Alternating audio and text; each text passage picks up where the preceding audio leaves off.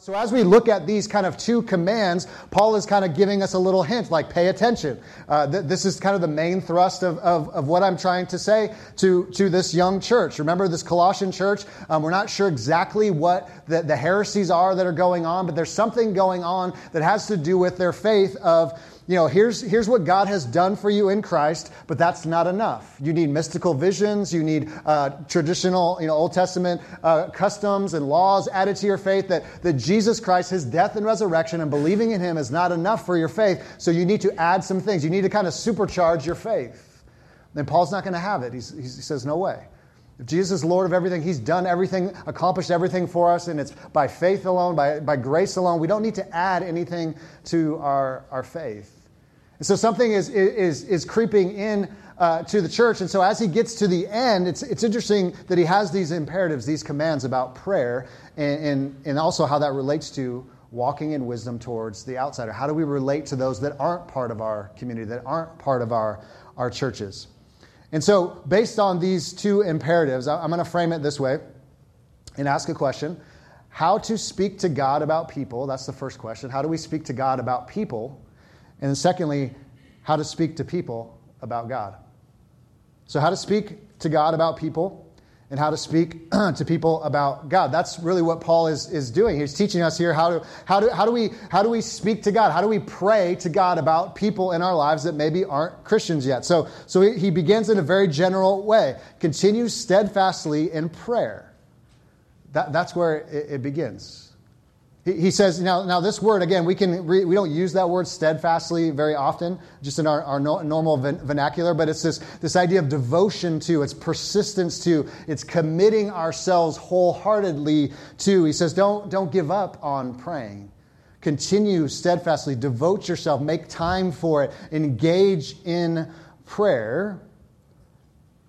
But then he adds this little participle. He gives a little nuance to it. Being watchful in it with thanksgiving. So it's not just devote yourself to pray. Praying is good. We should all pray. We need to give attention and time to that. But he says also you need to be watchful and you need to do it with thanksgiving. And so what does Paul mean here? Well, most commentators believe that what Paul's picking up on is a little bit of what Jesus taught his disciples to do when he was in the Garden of Gethsemane. If you remember back in Matthew chapter 26, Jesus is in the Garden of Gethsemane, the end of his life. He's wrestling with God. He's going to go to the cross. Famous section of Scripture, going to complete the mission that God has sent him to do, to die on the cross for us and to resurrect from the dead. And he's wrestling with God, and he's got his mature disciples with him that just are so obedient, so with him, just team players, right? And here's what Jesus does in Matthew 26, verse 39. And going a little farther, he fell on his face and prayed, saying, My Father, if it's possible, let this cup pass from me. Nevertheless, not as I will, but as you will. And so this cup, God's judgment, God's wrath, that's going to be poured out on the Messiah, Jesus, for our sins. But then in verse 40, and he came to his disciples and found them sleeping. And he said to Peter, So could you not watch with me for 1 hour? I'm probably adding a little snark to it, but watch and pray that you may not enter into temptation. The spirit indeed is willing, but the flesh is weak. Any amens to that? He says, here's this moment where you're going to shine. Watch and pray. There's going to be all kinds of temptation that's going to come your way, to sell me out, to say all the wrong things, right, Peter? I'll never forsake you. I'll never disown you, God. And then they engage him, and he says, I don't even know the guy. And so our lives are filled with temptation, right? Every single day. So he says we need this posture of watchfulness, of where do we see our lives slipping towards temptation? Where do we see ourselves weak? Because he says the flesh is weak. The flesh is our sin, right? It's our sin nature. It's that part that wants everything but God, that wants to love everything but God. That part of us is still in process and still very weak. Amen? Okay, I don't struggle with that. I don't know what you're talking about, Pastor. I guess, maybe you're just not sanctified enough. It's a little quiet in here. Don't leave me up here alone, okay? So that part of us that this loves everything but God, he says you need to pray. And pray steadfastly and continually, because that part is going to shipwreck a lot of things if you don't keep that part of you in check. There's going to be all kinds of temptations to sell out your Savior. There's going to be all kinds of temptations to love everything but God. But he says, be watchful and be prayerful in that so you don't stumble. Which makes total sense. This is a young church. A few years into the faith, new faith, right? All kinds of temptations coming their way. There's all kinds of suffering going on, all kinds of persecution going on. You know, this whole Jesus thing is so new to them. And some of you in this room, it's all new to you. You're young believers. You're new believers in Christ. And we know that our flesh is still weak. We know those things we loved before Christ, they're still there crouching at our door. So continue, be devoted to prayer, be watchful and prayerful. So when temptation comes, you can say, no, thank you.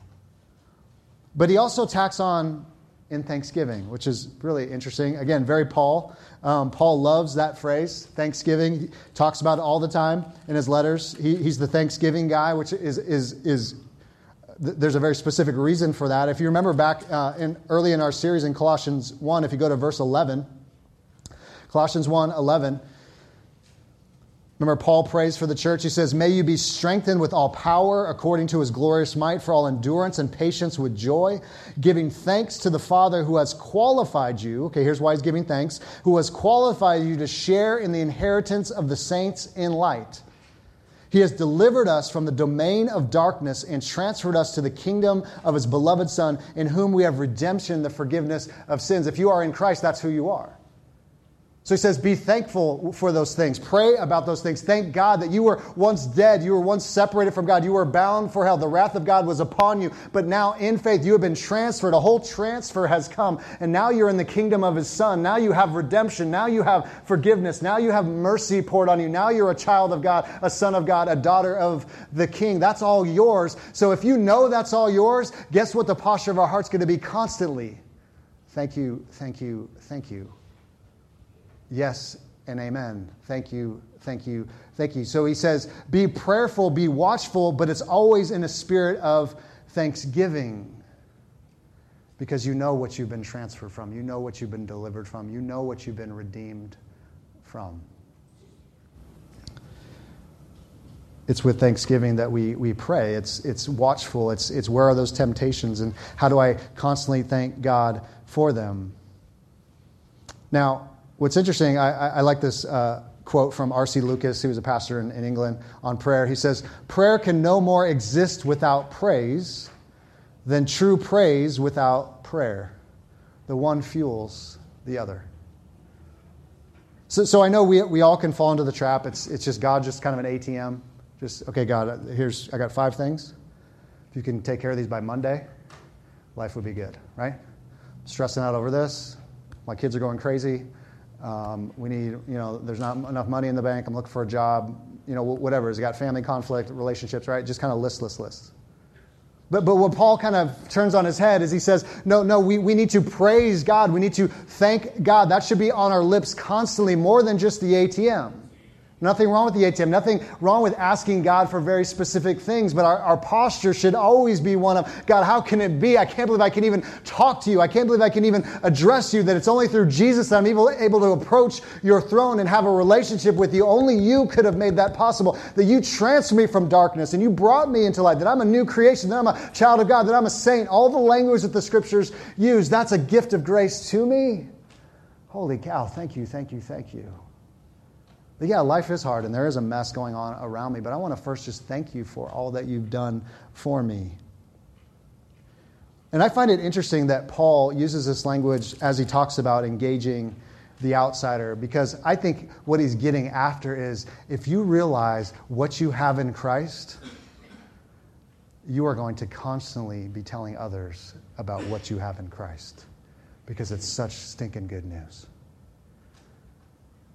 Now, that doesn't mean we'll get into more specifics. It doesn't mean you have to stand on street corners with bullhorns or anything like that.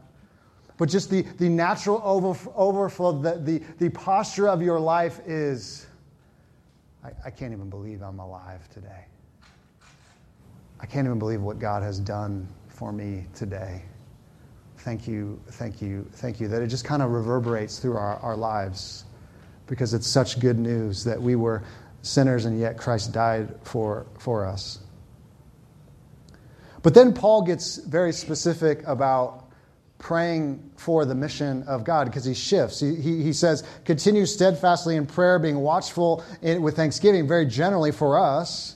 And then he says in verse 3, at the same time, pray also for us that God may open to us a door for the word to declare the mystery of Christ, on account in which I am in prison. So Paul shifts his prayer focus to the church and says, you need to pray for me and you need to pray for all those that are going out to make Christ known, this mystery.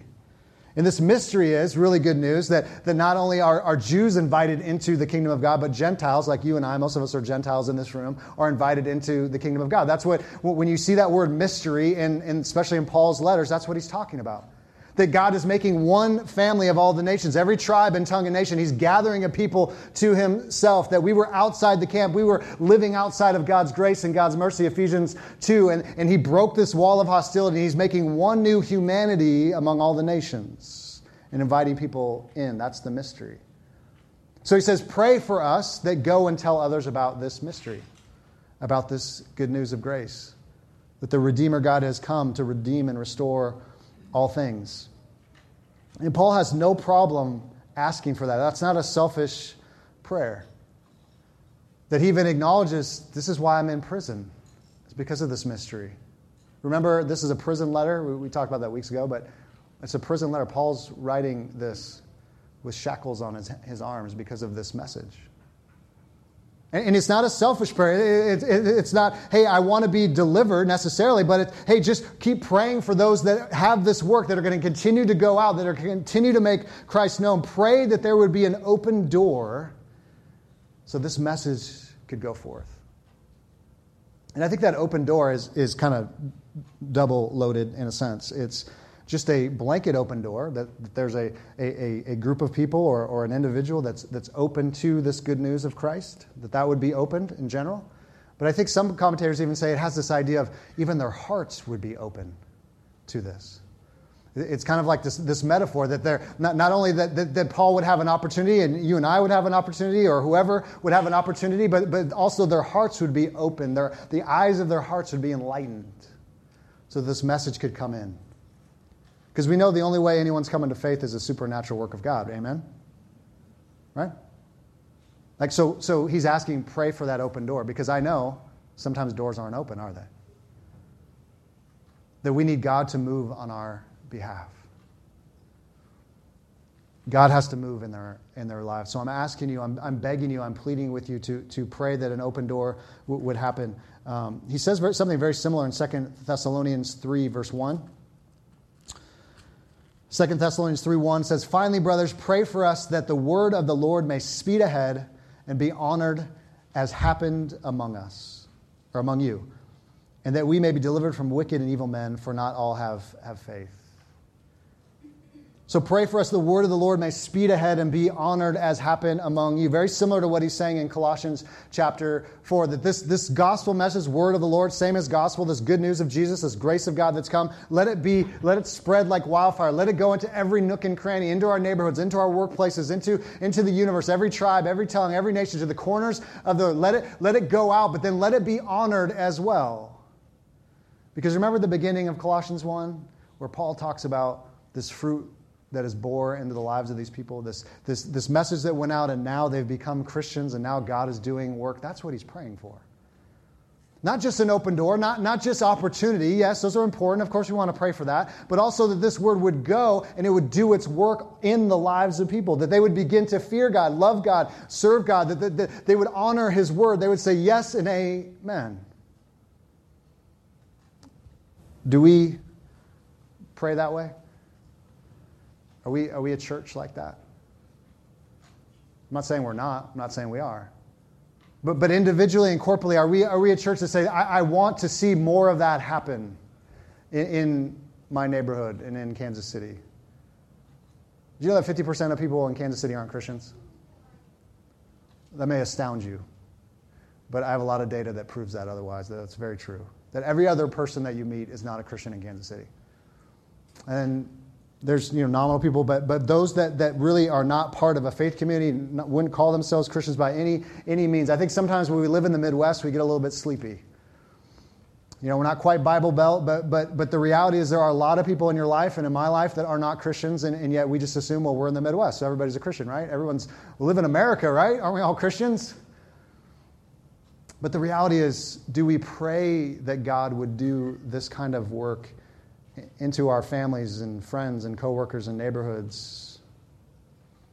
And what Paul is asking, do we pray for those with a specific call to this kind of work?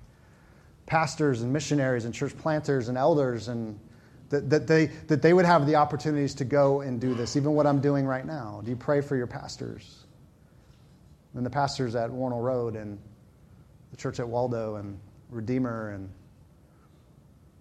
Christ Community, and do we pray that the work they've been called to, that God would open doors for the gospel?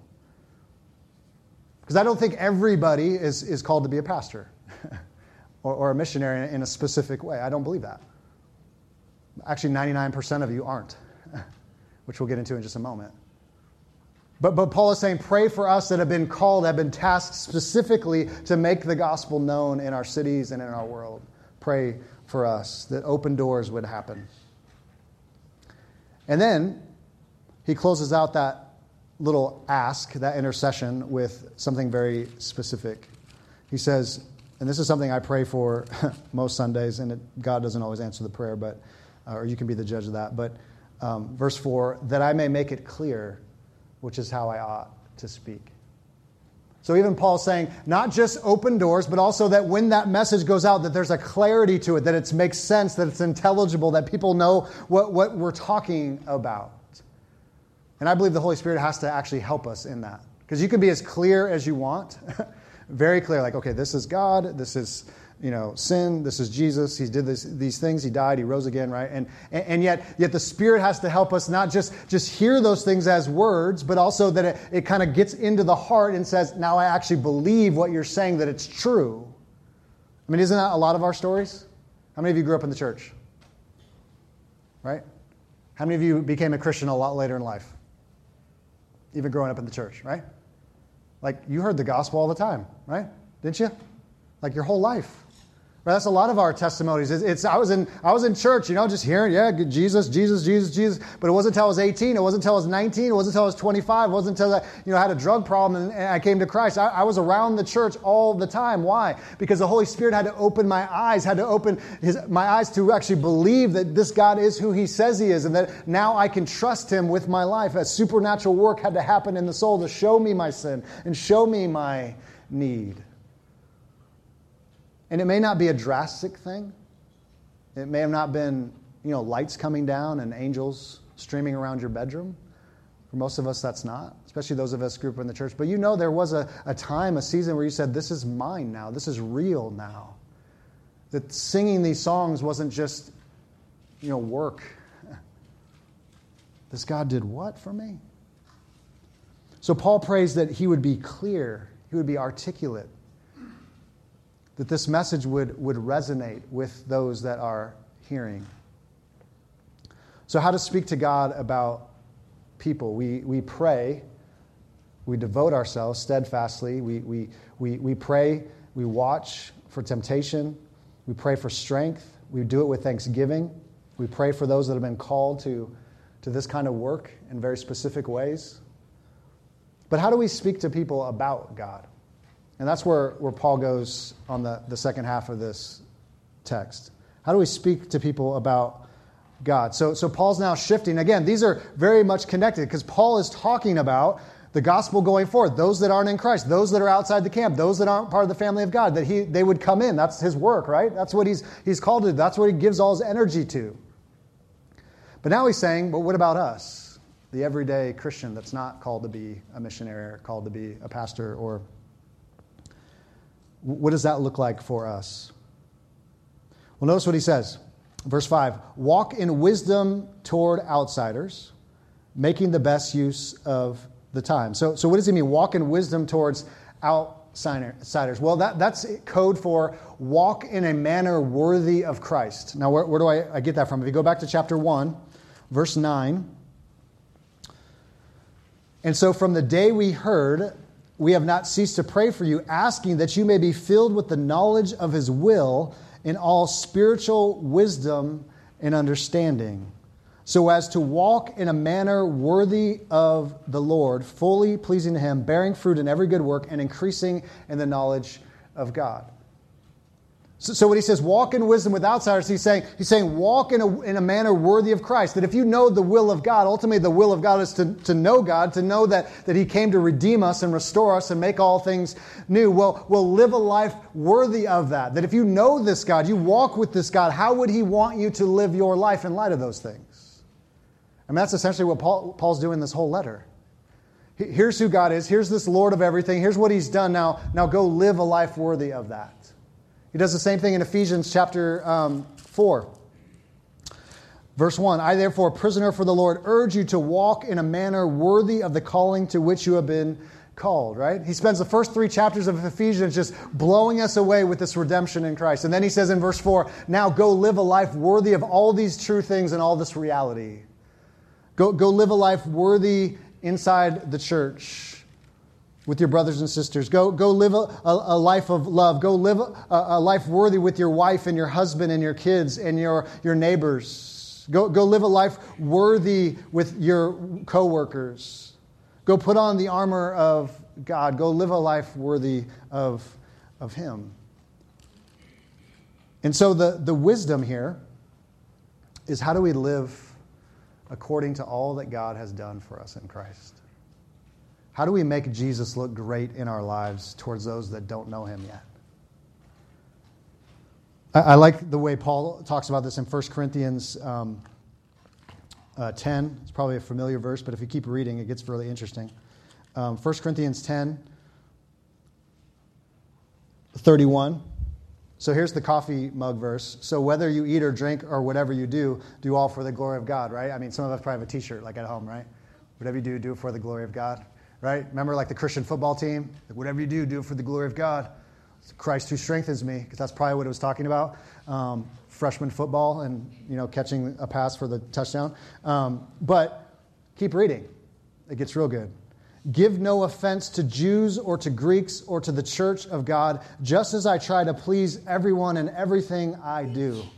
Not seeking my own advantage, but that of many, that they may be saved. So what Paul is saying here is essentially what he's saying in Colossians chapter 4. Live a life worthy of Christ, so that you won't be a stumbling block to those who are watching you. Do everything for the glory of God, whether you're eating or drinking. Again, that's a very blanket statement. It's just a very general. Whatever you're doing in your life, how can I make God look great in my life? And so that when the outside world, whether Jew or Gentile, are watching and looking in, that I'm not a stumbling block to them for an opportunity for the gospel to go forth in their lives. So Paul says our conduct, our lives matter.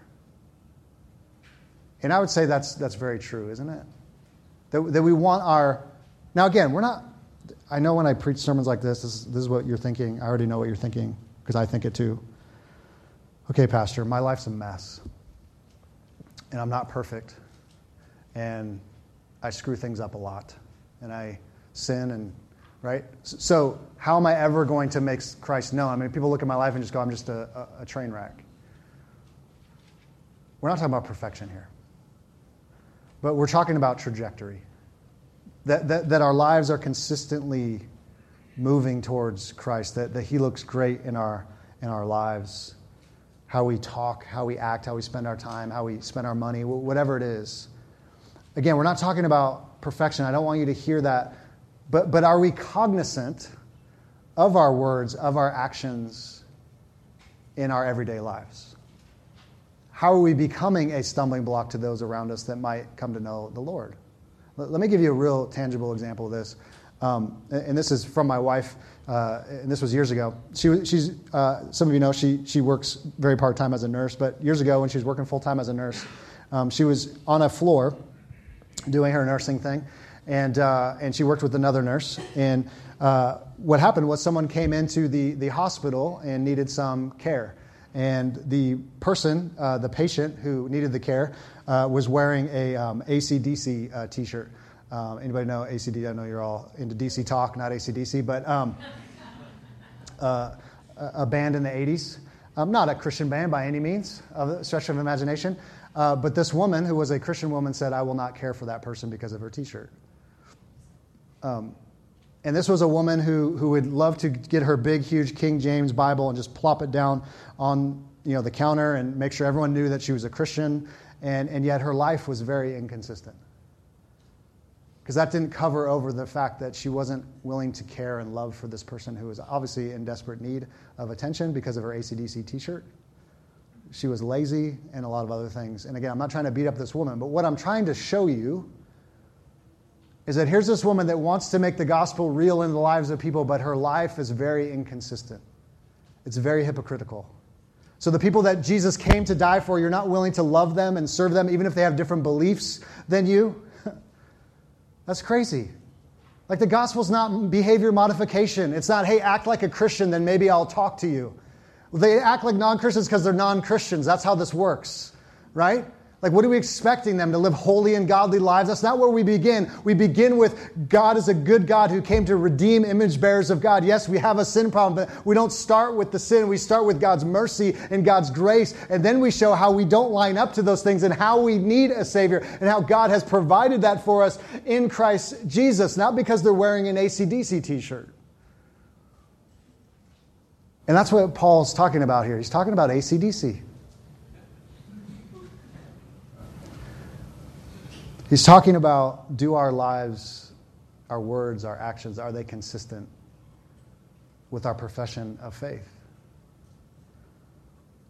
And that's an important thing because he says, make the best use of your time. So you have all these opportunities around you. Walk in wisdom towards outsiders, making the best use of your time. The word is actually translated, redeem the time. There's a sense of urgency there. He's saying, we don't have unlimited time on this earth, if you don't realize that. Like, you're not guaranteed. I know science is great, and we're going to live till we're 130 and be hooked up to machines like forever, but we're not guaranteed life. I had a daughter who passed away. She's 4 days old. We're not guaranteed life. So there's a sense of how do we redeem the time as believers? Now, this isn't, again, aggression, manipulation. Well, Christ is coming back. I might die. I got to make sure my buddy's in heaven with me. I'm not saying that. But he's saying, look at every opportunity that you have, that they're all around you. If we keep our eyes, if we pray and we're watchful and we keep our eyes open, that there's going to be opportunities all the time for you to point to this glorious Savior. But we have to keep our eyes open. Redeem the time. And again, it's not, I remember my grandma used to say this, and it didn't motivate me, it just made me feel guilty and shameful. It's like, well, Ryan, you don't want to be at a movie theater if Christ returns. Like she would say, I'm just like, Grandma, now I feel bad. Okay, I can't see Goonies. Like, what are we doing? Right? Because Jesus is going to return, and I'm going to be eating popcorn and enjoying a movie, and now I'm going to feel guilty and shameful because I'm watching Goonies or whatever it is. Star Wars, back in the day, Karate Kid, name your 80s movie. But I don't think that's what Paul's saying. And he's taking the pressure off of us because he knows that your whole life is not just about proclaiming the gospel, right? You have family, you have work, you have obligations, right? But he's saying redeem that time. Like, keep your eyes open. There's going to be conversations that can happen all the time. Doesn't mean you're going to lead everyone to Christ in your cubicle or at your workplace. You need to work first. That'll come later. We'll talk about that in a moment. But he says there's these opportunities all around us. How are we going to redeem it? Life is short. Christ is returning. There's a sense of urgency there. But how do we do this? How do we do this? Paul gets real specific. Walk in wisdom towards outsiders, making the best use of your time. Let your speech always be gracious, seasoned with salt, so that you may know how you ought to answer each person. So there's like three little movements here. How we would speak, full of grace, seasoned with salt. Now, I know this phrase in our culture, salty language, is usually a negative. That's not what he's talking about here. Salty speaking is actually about so salt back in the day was a preservative. It still is, but we don't use it as much because we have refrigerators.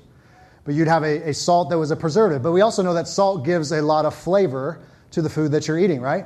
I mean, you can take any boring soup or any whatever, pour some salt on there, and it's just going to bring your soup game way up, right? So what Paul is talking about here, you like that soup game?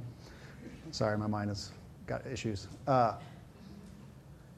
He's talking about being winsome, being witty, being humorous. That's actually what the word means. That he says, don't let when you have this opportunity to proclaim the gospel, be winsome, be articulate, be humorous, be witty, be engaging. That's what he's saying here. That's what salty language is. It's interesting. It brings flavor to the conversation. That's a big call to us, isn't it? Like learning how to speak the gospel in winsome, articulate ways, maybe in ways that are different than how we normally do the, Romans road or the, hey, if you were to die tonight, but to find different ways of engaging people in witty ways, in articulate ways, in salty ways that are actually engaging, where someone actually wants to listen to you. And you don't have to be a pastor to do this at all. Long before I was a pastor, I found myself in all kinds of conversations with barbers and neighbors and whoever, trying to find ways to just talk about Christ, talk about faith, talk about my testimony, whatever it was, in just different engaging ways. And sometimes it's just very simple ways. Looking for open doors, looking for opportunities to do that. So season with salt, but also he talked about, and I didn't mention it yet, but graciousness. Let your speech always be gracious. Peter will say in 1 Peter 3:15, let it be gentle. So when you talk about Christ, do you sound angry? Or do you talk with a graciousness, the same graciousness that's been given to you? A patience, a love that comes into your words, right? Or do you just yell and scream at people? Well, you're going to hell and, better believe. It's interesting how he's kind of unearthing. He's saying it actually matters the kind of language that you use. Is there a patience to it, a grace to it? Is there a saltiness to it, a winsomeness, an engagement to it that you would have an opportunity to have these gospel conversations in your midst? And then he says, so that you may know how you ought to answer each person. I think what Paul's doing is he's building on this argument. He's saying, if you live a life consistent with Christ and you're prayerful, and your language is filled with grace and salt, and it's interesting, and it's engaging, that you're probably going to have a lot of opportunities for people to come to you and go, can you tell me more about what this is? So that you may know how you ought to answer each person.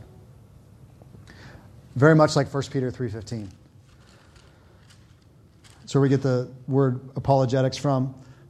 But in your hearts, honor Christ, the Lord is holy, always being prepared to make a defense, that's the apologetic word, to anyone who asks you for a reason for the hope that is in you, yet do it with gentleness and respect. Having a good conscience so that when you are slandered, those who revile your good behavior in Christ may not be put to shame. For it is better to suffer for doing good, it should be God's will, than for doing evil. Gentleness, graciousness, respect. Now, what's interesting about 1 Peter 3 and Paul's admonition in chapter 4 is that what he's assuming is you don't have to manipulate, you don't have to knock down doors, you just have to look for opportunities that are going to come your way. You hear what I just said? I preach these sermons with fear and trepidation. Here's why. 2 reasons. 1, I'm bent toward a little more of the evangelistic gifting. So it's easy for me to talk to people about Jesus on a regular basis, and I've led many people to Christ. But when I talk about these things, the first thing goes, I'm an introvert, and I don't do this, and I'm not gifted to do this, and this is scary, and I never will do this.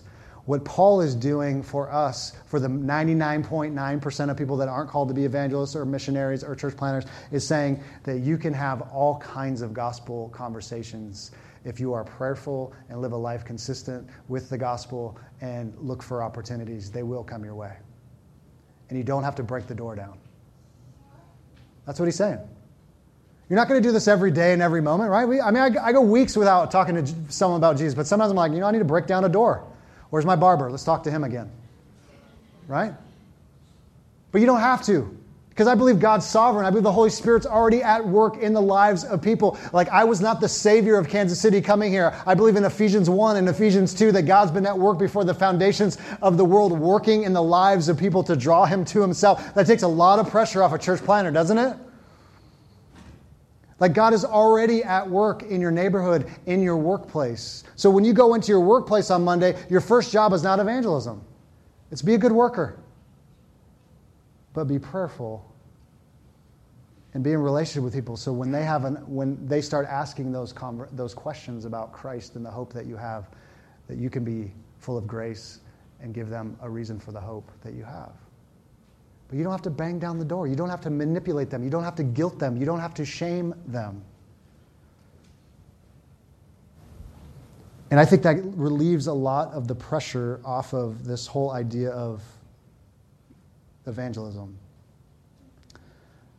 Not every Christian is called to gospel preaching and teaching, but every Christian is called to gospel conversations. I could summarize it that way. As an ambassador of Christ, it's going to look different for everybody, right? I know all the introverts in the room just recoil, just like, oh my gosh. I'd rather slice my eyelids with razor blades and pour lemon juice in them than talk to someone about Jesus. Any amens? Right? But I bet by your life and by praying that you'll have conversations, especially when the life is just falling out of the bottom of their life. They're suffering, they're going through something. That's when people are very open to the gospel, aren't they? My husband or wife just left me. I got the cancer diagnosis. I just lost my job, right? My husband or wife are losing their marbles. My kids are crazy. Whatever it may be. But just as a good friend, you'll be there to have those opportunities. And I've seen those opportunities come time and time again. But are we ready for those opportunities? Do we pray for those opportunities? So as we get to the end of Colossians, I find it really interesting the way the progression of chapter 3 kind of lays itself out, because what Paul is saying is here, he started 5 weeks ago with our relationship to Christ, and then our relationship to the church, and then he goes into our relationship with our household, our family members, our relationships, and then he talks about work, but then he talks about the outsider, those that don't know Christ yet. And I think this isn't random. I think what Paul is doing is that it begins with our relationship with Christ, and everything flows down and funnels down into these relationships. That is my life consistent with this Christ, so that when these opportunities arise to have these gospel opportunities or gospel conversations, people aren't going to go, yeah, well, you live a very inconsistent life, or you're a hypocrite, or whatever. I think these things go together. Not perfection, trajectory. And I think the best evangelists are not PhDs in apologetics. I don't think the best evangelists are those that know the Semitic languages or Hebrew or Greek.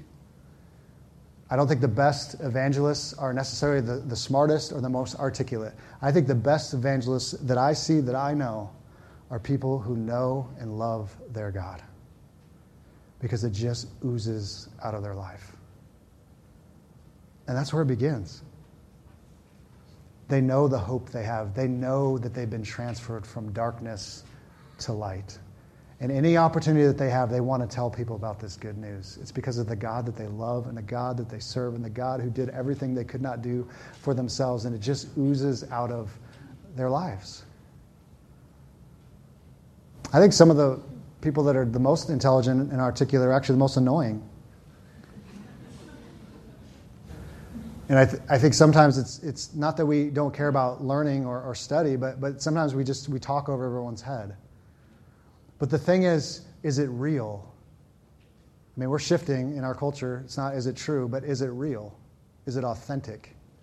Like, can you see what you profess is what you live on a daily basis? That's going to move people's hearts. Is there a deep-seated sense of true joy in this thing that you proclaim? Not just that you can articulate the existence of God or that Jesus was a true, fully God, fully man, that he came in history, that the Bible's true, all important things.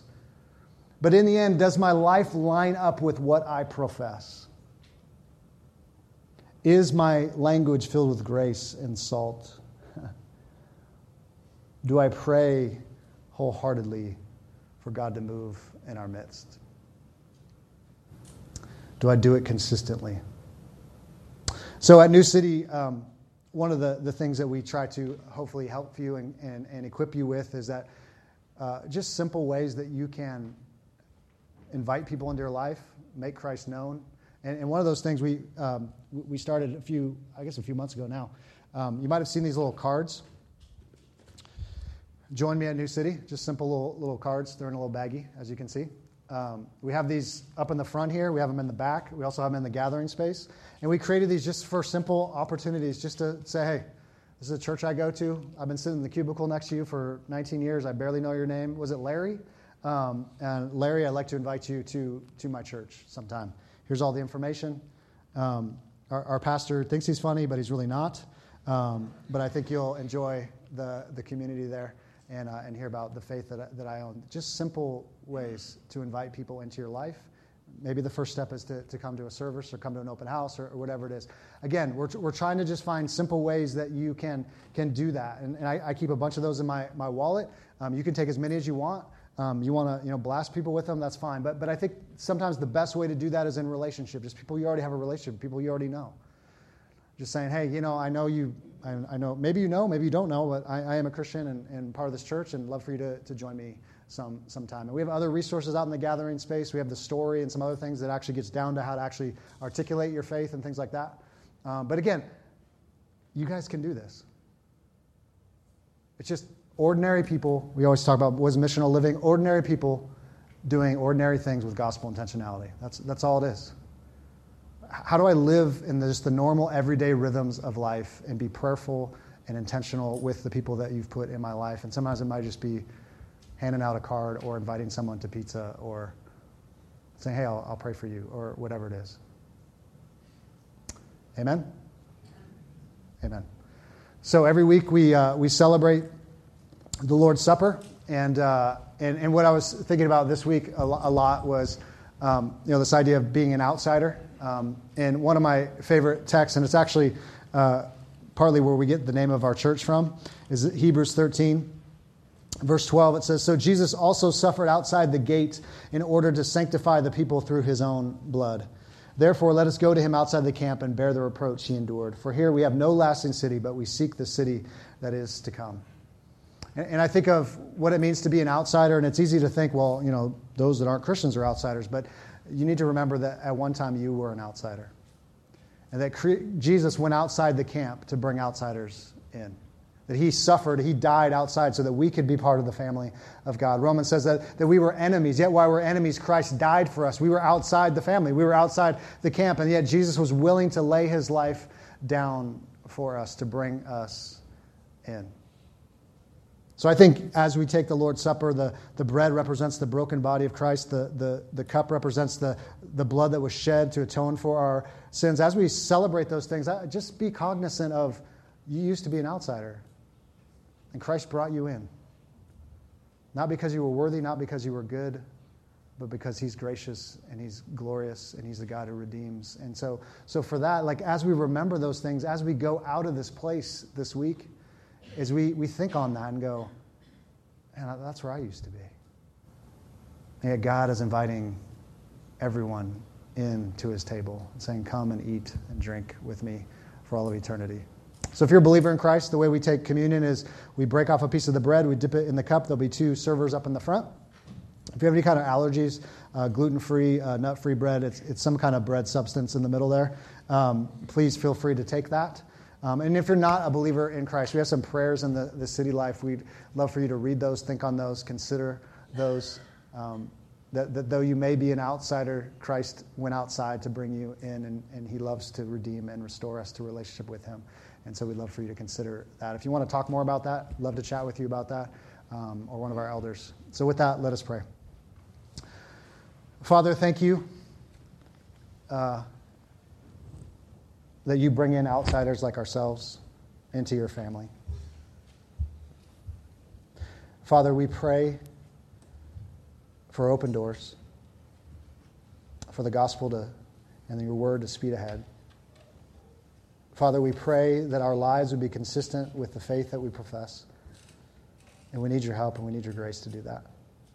We pray that our